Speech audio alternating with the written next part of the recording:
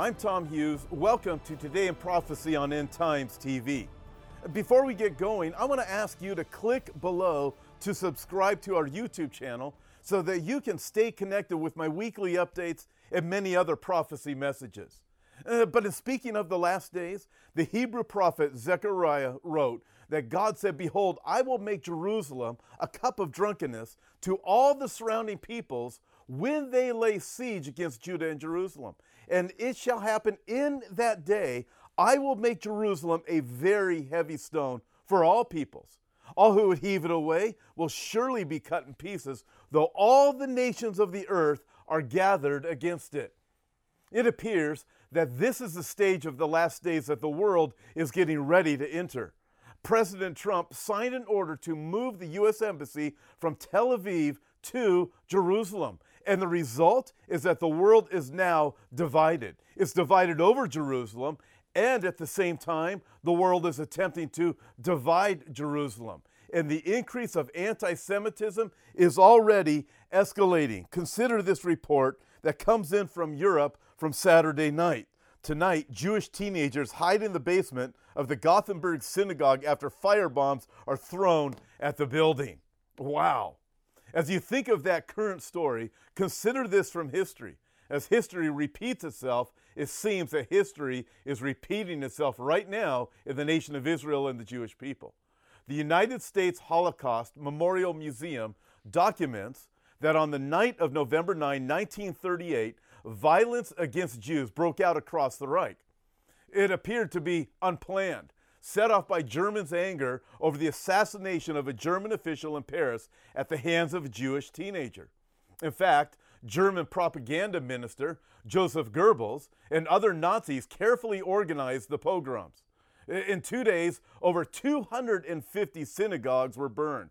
Over 7,000 Jewish businesses were trashed and looted.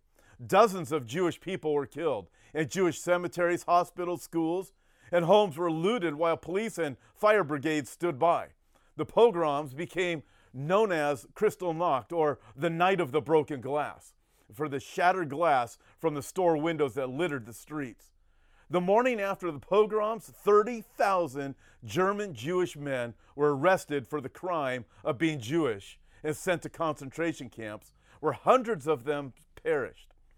Some Jewish women were also arrested and sent to local jails. Businesses owned by Jews were not allowed to reopen unless they were managed by non-Jews. Curfews were placed on Jews, limiting the hours of the day they could leave their homes. Hence, the Night of the Broken Glass was the event that marked the beginning of the massive persecution, torture, and murder of 6 million Jews by the Nazis. And now, in December of 2017, President Trump's order to move the embassy seems to be the catalyst that is being used for the increase of hatred against all things Jewish, all things Israel, and anti-Semitism. Consider some of the headlines.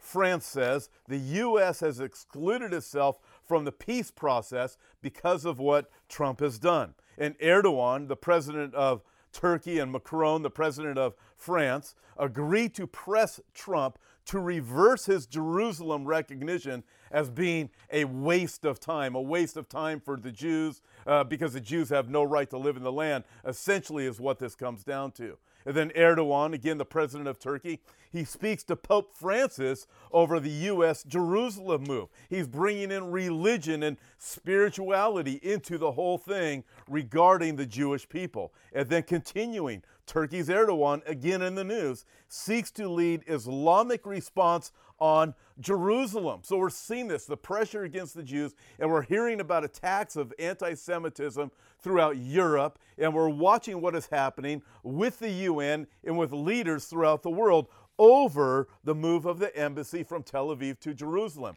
And then on the flip side of this, you have this. This is reported from Memory TV. A Kuwait writer, Abdullah al-Hadlaq, says Israel is a legitimate state, not an occupier. There was no Palestine. Wow, that's somebody who comes out of the Islamic world that's saying that. So we have this great division that is taking place over Jerusalem and the Jews being in the land. And then this also comes out of Jerusalem. Trump's Jerusalem declaration sparks talk of a third temple. So we're watching this, and the world seems to be going mad. The world is reeling over Jerusalem, but God said it would be this way, as he said, I will make Jerusalem a cup of drunkenness. It seems that the nations have drunk from this cup, and they are going mad. Terrorist attacks will only increase. Persecution against Jews will increase exponentially in Europe and in the universities in America. But God will use that wickedness to draw his people back home from the four corners of the earth. For God also warned in that day, and he said, I will make Jerusalem a very heavy stone for all peoples. All who would heave it away will surely be cut in pieces. I'm expecting bad things to come to those nations that are against Jerusalem. I'm not sure how God is going to do it, but he says he will cut those nations in pieces. Folks, Jesus is coming soon, really, really soon. And he said, when these things begin to happen, look up and lift up your heads because your redemption draws near. Listen, all of the things that we are witnessing in the world right now point to a soon coming of the Lord Jesus Christ. So I've got to ask you this. Do you know that when you die, you're going to go to heaven? If you don't know that you're going to go to heaven, if you have not trusted Christ to forgive you of your sins, then according to the Bible, you will not go to heaven when you die. In fact, you'll be judged for your sin.